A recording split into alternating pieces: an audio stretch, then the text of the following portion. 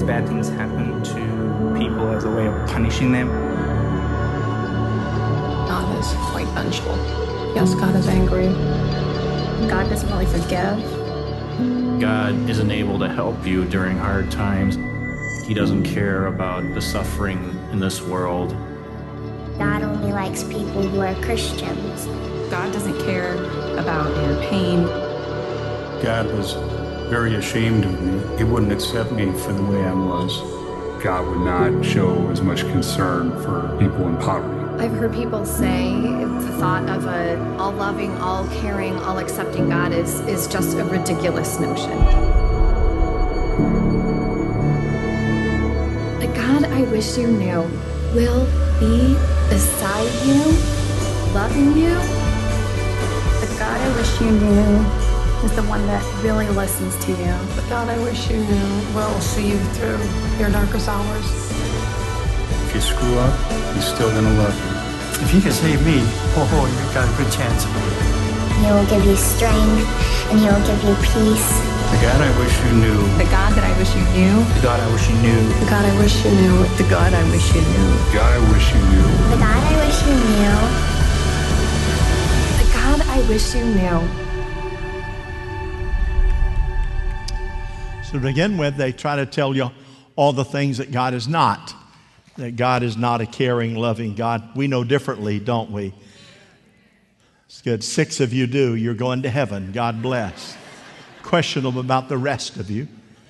Nonetheless, Meet God Part 2. Our text is going to be drawn out of Genesis, the 2nd chapter, verse number 7. How many of you, think about it now, have ever had a brush with death? May I see your hand? You had a brush with death. Let me ask you again. Some of you are in the dead zone. So one more time, how many of you have had a brush with death? Sure, a lot of you have. And if you've ever had a brush with death, you'll never forget it, whether it's a car accident, whether it's a heart attack, whether it's a serious surgery that you've had, and loss of blood, whatever that case, you understand. I personally had an experience one time with an individual that was drowning, 10th grade, FFA, up in North Florida at a camp place up there, but the river's moving pretty rapidly, and in fact, he got water in his lungs and went down, and I saw him, and he went down again, and it dawned on me the guy's drowning and need to do something. And I remember I had been taught, if you get with a person who's drowning, be sure you don't get where they can wrap their arms around you, that you can't move because they're in panic and you can't do anything. So third time he went down, I caught his eye. His eyes were big. He just couldn't breathe. He went down, and I went down and pushed him up and continued to push him up until we got over to the shore. He thanked me. He has been a lifelong friend because he felt like, hey, somebody came when I needed them. He, of course, going down the third time, felt hopeless. There have been other incidents in my life in which I have been with people when they died and experienced death with them. I've been with individuals who've been in car accidents, and I've been on my knees in the midst of their situation and prayed with them, many a sinner's prayer, and knowing that life is a wonderful, wonderful gift that comes from God. And that's what I want to talk to you. Point number 1 is life 1.0. Say that with me. Life 1.0. We know that God has given us life. So let's see it. Genesis 2, verse 7. Here it is, Old Testament. The Lord God formed the man from the dirt of the ground and breathed into his nostrils the what? And the man became a what? That's how it started. God breathed life into the nostrils of man, and we became a living being. It is a gift from God. Sometimes we take that gift for granted. Sometimes we think, oh, life, wow, I was born, I started breathing, and that's it. Let me tell you how much of a miracle that is. If you don't mind, the next time your cell phone dies, And I mean, you know it's dead, just put it up and breathe into it. And see if, in fact, you can cause that cell phone that is dead to come back to life. And then you will understand that was no easy task, and it's not something that happened by accident. It happened to be Almighty God. And the Word of God says that life, what you enjoy, breathing, is a miracle. What do surgeons do? Doctors, individuals on the deathbed or on the table in surgery. If the heart stops, flat lines, they might shock it back for a period of time. But if that doesn't work and continues to flat line, of course, they can keep a person alive artificially. But the deal is, once life leaves that body and that heart won't come back to, they watch life leave that body. All the family members would have said, "Oh God, why did they have to die? Why did that life slip away from them?" We believe that life is precious far too often than what we realize, and we do not want to take it for granted. Well, I want you to know that I'm ready to go to heaven. If you are, say amen. You know, but I don't want to go today. Anybody with me? How many want to go to heaven, but you don't want to go today? Why? You want to live. You want to enjoy life. You want to have something to enjoy your grandkids, enjoy your children. You want to see them graduate, as many have done so this time of the year. But God says, okay, since I've given you the gift of life, I want you to treat it with respect. And I want you to treat this gift that I've given you with honor. That's why in the 6th commandment we find in Exodus 20 verse 13, you should not murder. There are other texts that deal with the sanctity and the blessing of life. Cardinal Joseph Bernardin of Chicago became famous for this article that he wrote. It is the consistent life ethic. His argument is this, that life is such a miracle and in itself is clearly a gift that is derived from the hand of God, and therefore it has intrinsic value. Some of you raised your hand a moment ago and you said, "Hey, I've had a brush with death." And we understand if you've ever had that brush with death and you made it through, then you appreciate that blessing of life that comes when you could have died. Have you ever seen a person choke on something and their eyes begin to bulge out, their face turns blood red, they can't breathe, they begin to frail and point, and you know they cannot breathe unless someone goes behind them with a Heimlich maneuver and causes whatever's lodged in their throat to come out. They'll turn to you, hug you, and say, "Thank you so much. You just saved my life." So life is precious, and life is a miracle that comes from God. And none of us can make life on our own. It is God who gives life. God gives life. Say that with me. God gives life.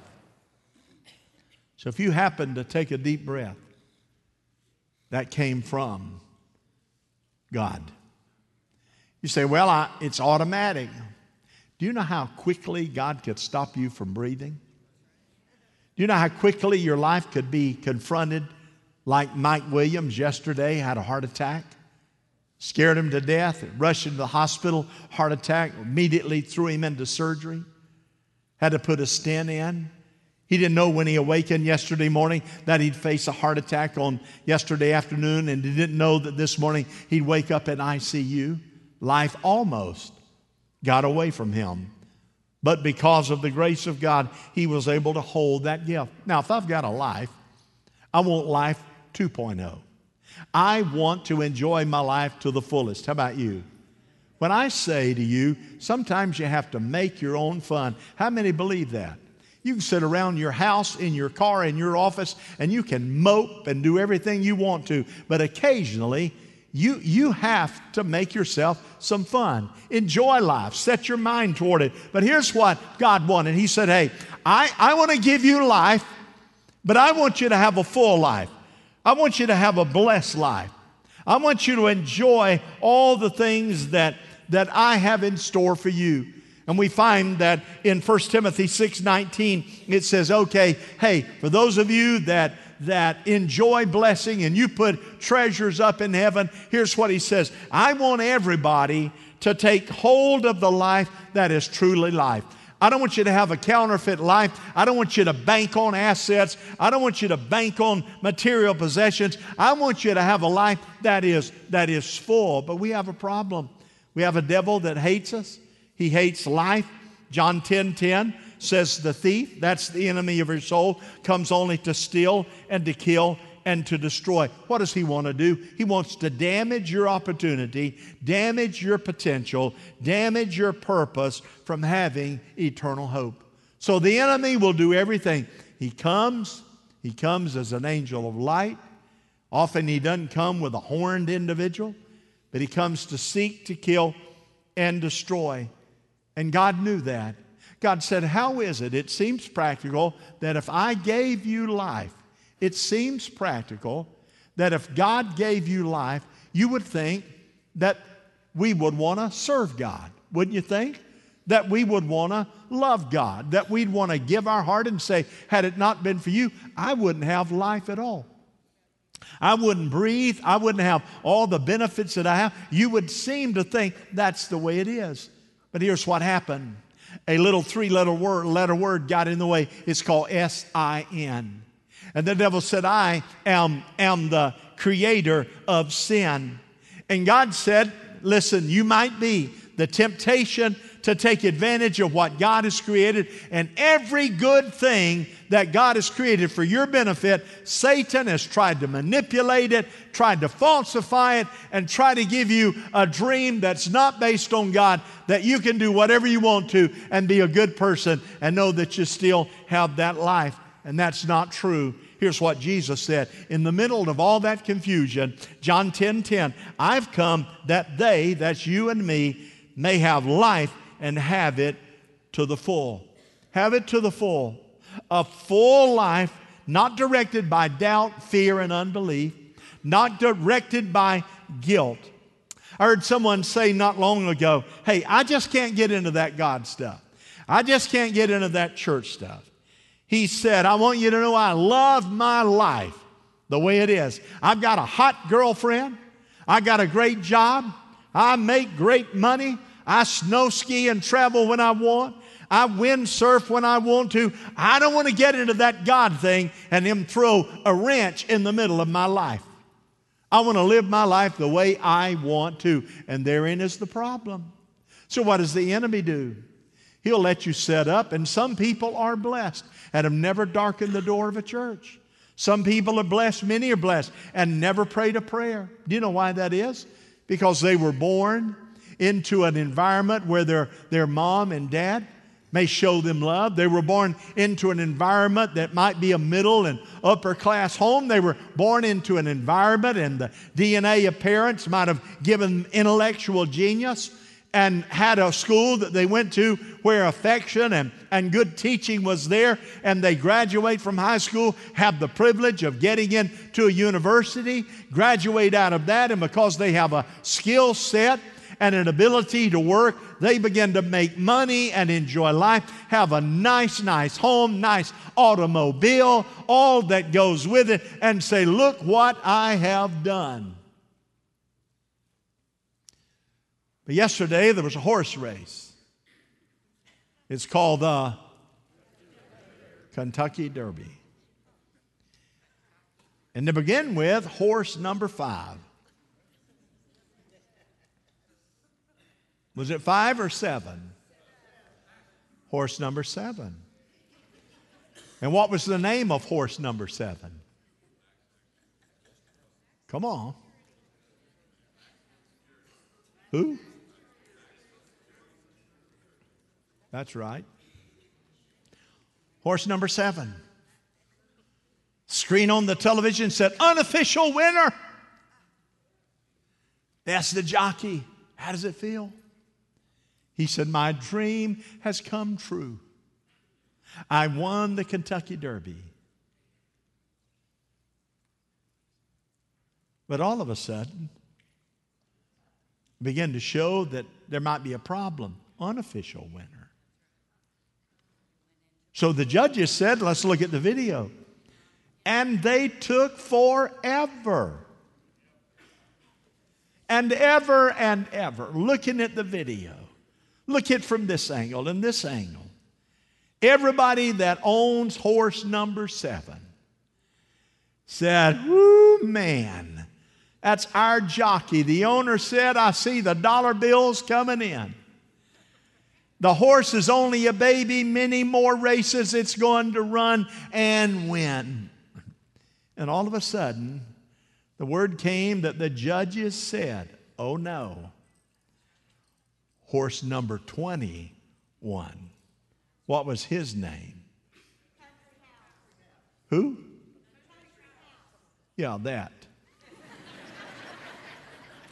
His jockey said, wow, it's unbelievable. You see, here's what the devil will do for you. He'll let you win. But sooner or later, the judge is going to judge. And when he comes to judge, he's going to say, hey, you didn't win. You thought you won. You thought you had it all. I gave you life. You had strength, energy. You had good parents. You had skill set. I gave you all kinds of favor. But you know what you did? You never one time acknowledged who your Creator was. And on that day of judgment, He announces the real winners. It's those who have been cleansed by the blood of the Lamb of Jesus Christ. And He says you can have full life. Well, here's what I know. A lot of people don't want to engage in God or engage in the church because, like this man, it just messes your life up. I don't want to throw a wrench in. And you know what the real reason is? Most people say, I'm doing pretty good on my own, and I don't want the God thing and the church thing to get in the way. I like doing what I want to do when I want to do. I don't like answering to anybody. I don't like giving away what my will. I just want to do what I want to do. And you know what God will do? God will just sit back and fold His arms and say, well, if that's the way you want it, go right ahead. Go right ahead. And so He won't get in your way until you happen to listen to a message, happen to read a book. God puts conviction on you. Conviction is the love of God initiated by the Holy Spirit that says you better straighten your act up. You're going to face the judge one day, and you're going to hear Him say, depart from me, you worker of iniquity. I never knew you. I knocked on your heart over and over and over and over again, but you were too busy having your fun, and you didn't want to engage in what I wanted to do for you. Depart from me. But those who received Him as Lord and Savior, He says, come on in. Well done, thou good and faithful servant. You didn't change lanes.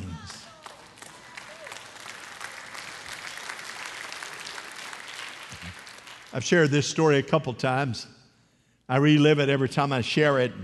My third pastorate, we had several. I'd visit new people that would come in, and I just had a few staff, and so I went out to this house where this lady really given her heart to the Lord. I actually worked with her at a part-time job that I had, and kept talking to her, and she started coming to church. She's a very simple lady, and so I thought I'll go out to their house out in the middle of nowhere and visit her. And I went to the door, and it was a screen door. I don't know if some of you remember it. You young people have probably never seen one, but it's a screen door. It's got the spring in the middle, and you open it up and walk out, and the door goes pow, because that spring. How many of you have ever seen a door like that? And that's the kind of door I walked in. Thanks for raising your hand up there. I walked in the door, and there stood her husband. He was no shoes, no shirt, no problem. That was before Kenny Chesney ever came on the scene, friend. He was drunk as a skunk. She said, called him by name. This is Pastor Blackburn. He said, Pastor Blackburn, I've been wanting to meet you. Oh, that's good. He walked over on the table behind a lamp and picked up a gun. And I thought, test time. I said, well, I've been, when you often say, I've been dying to meet you. You don't say that in a moment like that. I've been wanting to meet you too. How are you doing? I walked to shake his hand and he backed up. I thought, well, we're in big trouble. Now listen, that's when you know you need to talk a little bit. He was upset. I talked to him and et cetera, so proud of your wife, been looking for you in there. I ain't coming to there. I'm not into the church thing. Okay. I understand that's okay. Everything is good. Church thing. I talked, finally he settled down. And when he settled down, he turned to go toward the kitchen to get him another beer. And when he did, I didn't need the Lord to tell me anything. I turned and ran. I let that screen door open and slam. I got in my car. Thank God I had not locked it. I jumped in my car and I put it in run and backed out of there as quickly as I could. And I left rapidly.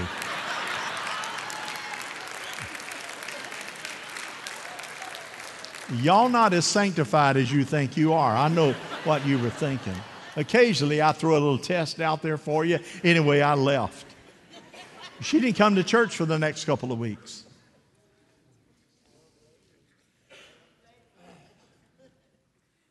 She finally came and she said, I'm so embarrassed, Pastor Blackburn.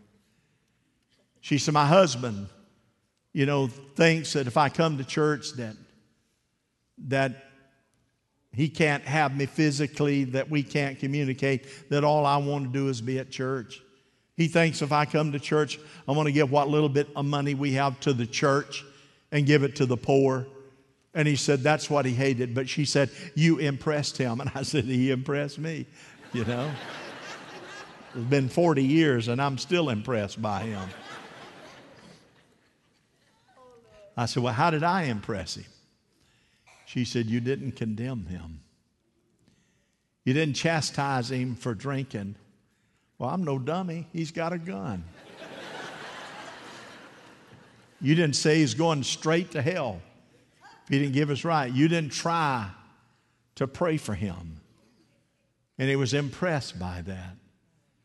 I said, well, thank God. Be sure you tell him that I love him and appreciate him too. Wasn't long I left that church, of course, took the memory with me and went to another place. The point is, it was in that moment that here's a man that his whole life of working hard all week long, and the weekends became his time to be able just to get drunk and despised anybody that he thought that might help him.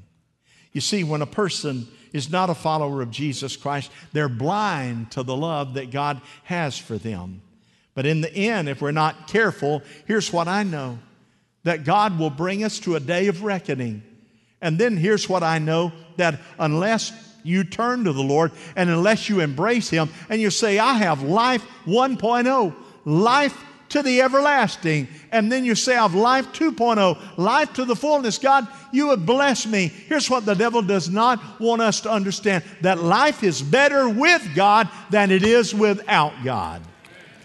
But you got to cross that bridge. So David writes in Psalms 34, verse number 8, taste and see that the Lord is good. Somebody say amen. And those of you who've been following the Lord, it's a consistent walk. You put effort into it. You're following the Lord and your life is a bit stale, or you've gotten to that place that you say, one time I had an excitable passion that I have in the Lord, and you find out now I don't have that like I used to have. Let me just tell you straight up and down, God has not moved. He hasn't moved. How many of you, when you dated, your little woman sat over there under your arm? This would be back in the 60s. Anybody out there, raise your hand under your arm. You had that bench seat. Any hands up there that I see? I've seen them set so close you couldn't see her. Now we have the console. And that's a bony place to sit. Think, I don't want to get away from you. How many remember when the husband would go around and open the door for your little woman? How many remember it? How many of you brave men still do it? That's right, I see hands up there. I see a hand here. I see, go ahead and raise your hand. See a few hands. I do it sporadically. But you know what? God said, I want you to have a life worth talking about. And for that to happen, you have to stick with it and say, not my will, thy will be done. Oh, I'm a good person. We understand that. But James, the brother of Jesus, he said it's not your works or your good behavior that's going to get you in relationship to God, heaven. It's going to be through the blood of Jesus Christ. And God says through the writings of the Apostle Paul, he says, taste and see if God is not good. Here's the fullness of life. Galatians 5:22. But the fruit of the Spirit is love, joy, peace, patience, kindness, goodness, faithfulness, gentleness, and self-control. Against such things there are no boundaries, no law, in other words. He said, if you get and fall in love with Jesus, and you say, God, not my will and thy will, you're not going to miss all the things that you thought you were in control of. God is going to take you to another level of satisfaction, you see, to another level. Your perspective of your marriage, and if you become different, your whole life is different. Now I want to talk to you about Life 3.0, where you're going to go when you breathe your last breath. 1 John 5:13, I write these things to you who believe in the name of the Son of God, so that you may know you have eternal life. Don't forget that scripture. Just pin it down, 1 John 5:13, because it's extremely important. In other words, we have the gift when we receive Christ of eternal life. It's free. God says, here it is.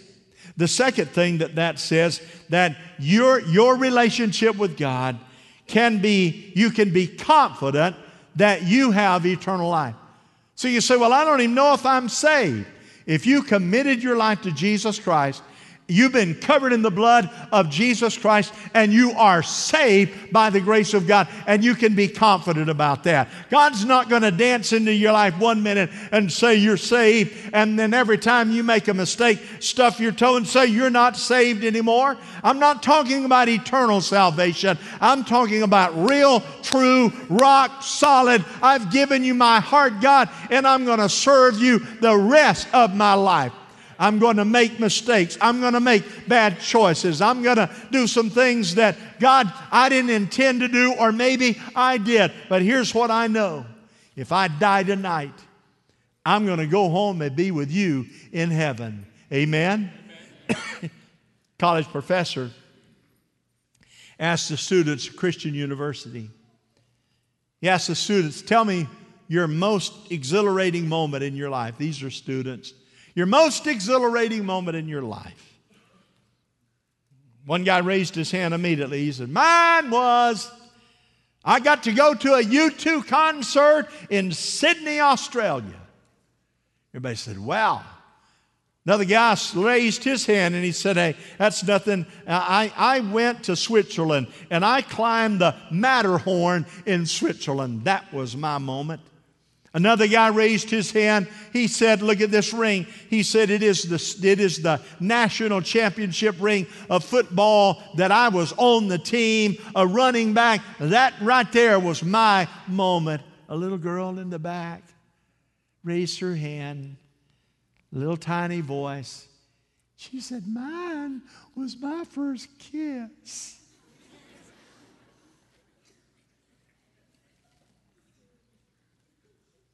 And if you would have seen her, you'd have thought, wow.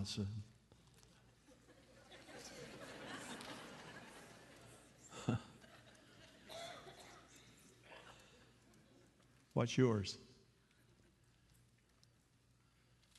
What's your most exhilarating moment? Here's the answer. When you met Jesus. Amen. But here's even better than that.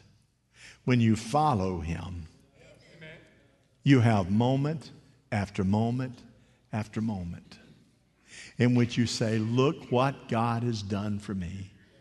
God, I can't believe you came through because I've been a dirty, rotten rat. God, I can't believe that you came through. I made some mistakes and maybe some wrong choices, and you still came and intervened in my life. Life 3.0 says, but if you die, taste and see if the Lord is not good. You're going to be able to go to heaven and hear him say, come on in. But if you do not know him, he says you're going to an eternal place of torment over and over and over again. That torment will continue to ramp up. And you'll be disappointed. Oh, will you be conscious and understand what's happening? The Bible, to the best of my ability, said it's not a figment of your imagination. You will feel the stroke of every bit of the heat and the pain and the torment. So, how did you get here?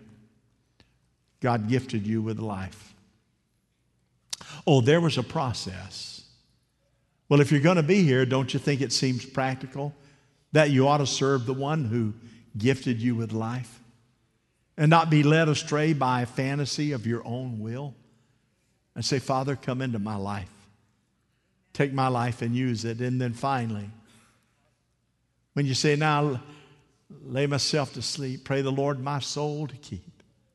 And if I should die before I wake, what? Pray the Lord my soul will take. You have no idea how valuable that is when you're young. But the more that you fall in love with Jesus, the more valuable that becomes. I had a friend of mine that I talked with on Thursday, and she said, you know, I lost my husband. I had no idea, I said. She said, yeah. Pastor Blackburn, October the 27th, people noticed that he wasn't acting right, or he was a bit strange. And she said, we went to the doctor, and doctor after doctor, and he continually got worse. Finally, right before he died, that was October 12th, she said. He died on November the 27th. In less than 6 weeks. My husband, who taught Sunday school, who ran marathons, who coached soccer. My husband, that was a man's man, died. I hardly had time to get things in order while he was still conscious. But she said, I am so glad. As Teresa said, boy, I've watched Sam. What's so phenomenal about Sam's coronation and the hundreds and hundreds of people? Because just prior to that, maybe 10 years before that, Sam was a drug runner here in Polk County. Sam sold drugs to young people and to children. Sam did all sorts of things. That's who he was until he came and sat on the back row back there, and God gripped his heart, and he knew I had to get things right. And he said yes to the one who gave him life. And when he did, he came to this altar and gave his life to Jesus Christ. He was a nobody. No one knew him or respected him. But when he came to the family of God, he dove in. I said to him one time, boy, Sam, you're at everything. He said, Pastor, I'm just trying to repay God for all the years I wasted. I said, you don't have to do that. Just be faithful for what you have now. And friend, life is short. So let me just say to you, your breathing right now is God's gift to you. Amen. You get to do what you want to with what you have. But this is what Jesus says. Jesus says to you, I would that you would deny yourself. I would that you take up His message and follow Him. And he says, if you do, I will give you life to the fullest. You won't have to feel guilty constantly. You won't feel condemned. You won't have to run. You won't have to hide. You won't have to have lingering behavior because you took another dose of something. He said you can have life to the absolute fullness. And if you chart your path, he said, I'll give you life everlasting. And then most importantly, if you go to bed tonight and you don't awaken in the morning, you're going to breathe heavenly air. If you love God for that, put your hands together and let's just thank Him. Would you stand? Dear Heavenly Father, we are grateful today. We heard the simple truth, meet God. Meet God Part 2.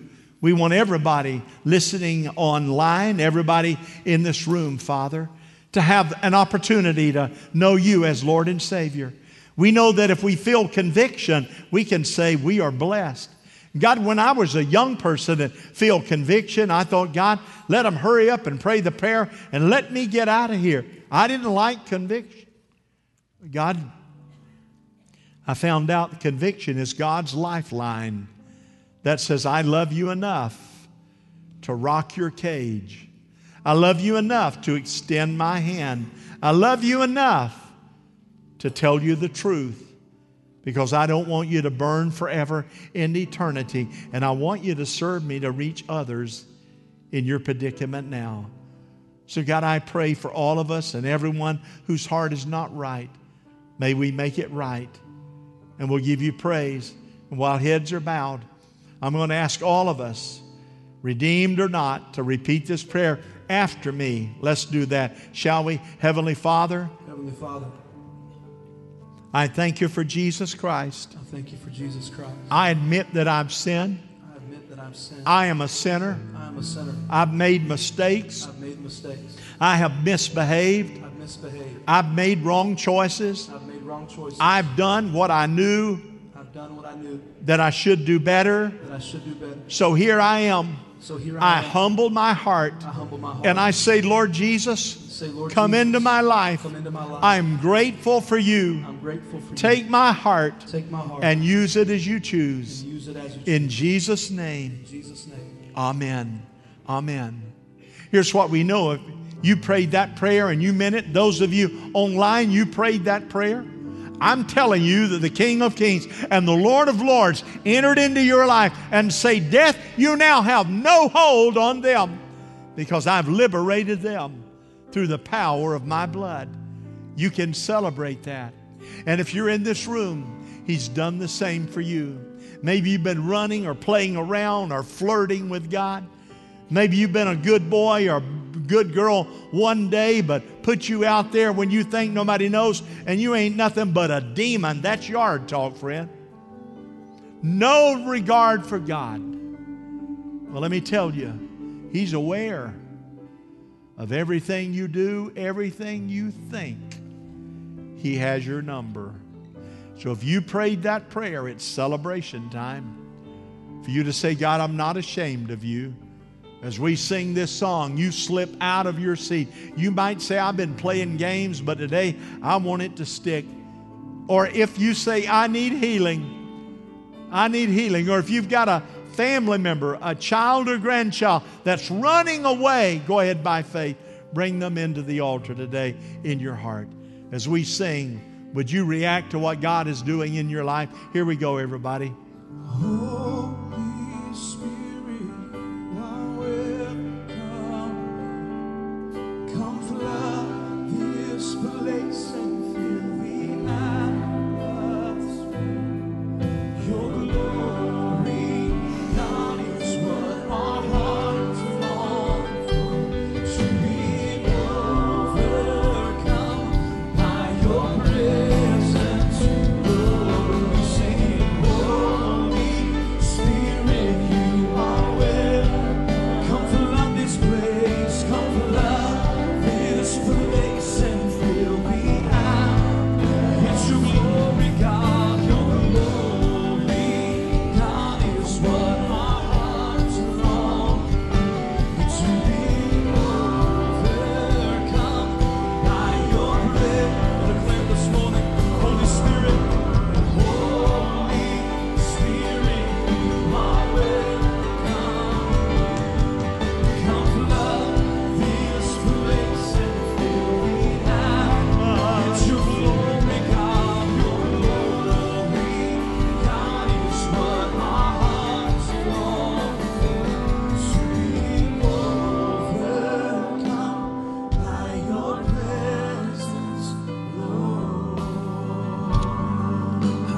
Some of your leaders and small group leaders, come down and help us, please.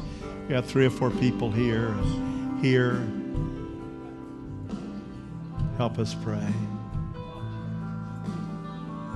I'm looking for leaders.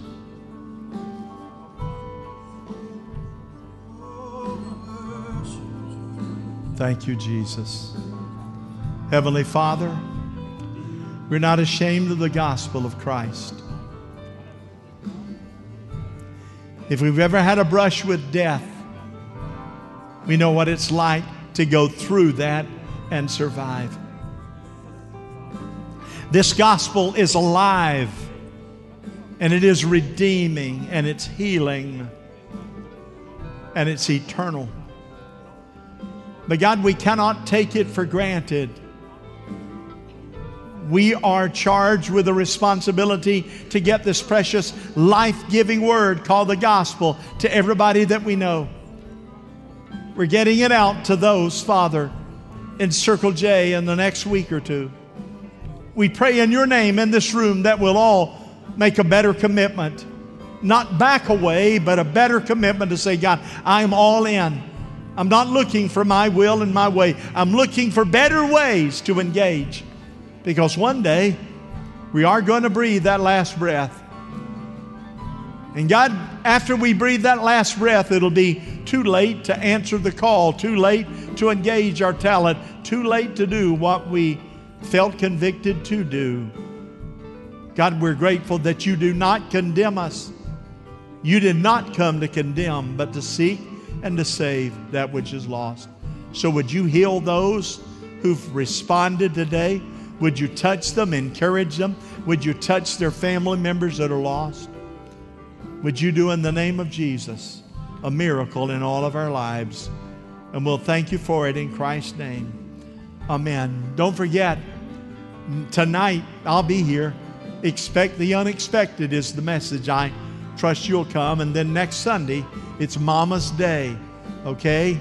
That's Yard Talk from Mother's Day, all right? Plan to be here. Get your mama. Bring her. Love you, everybody. Shake hands with somebody you think is good looking. We see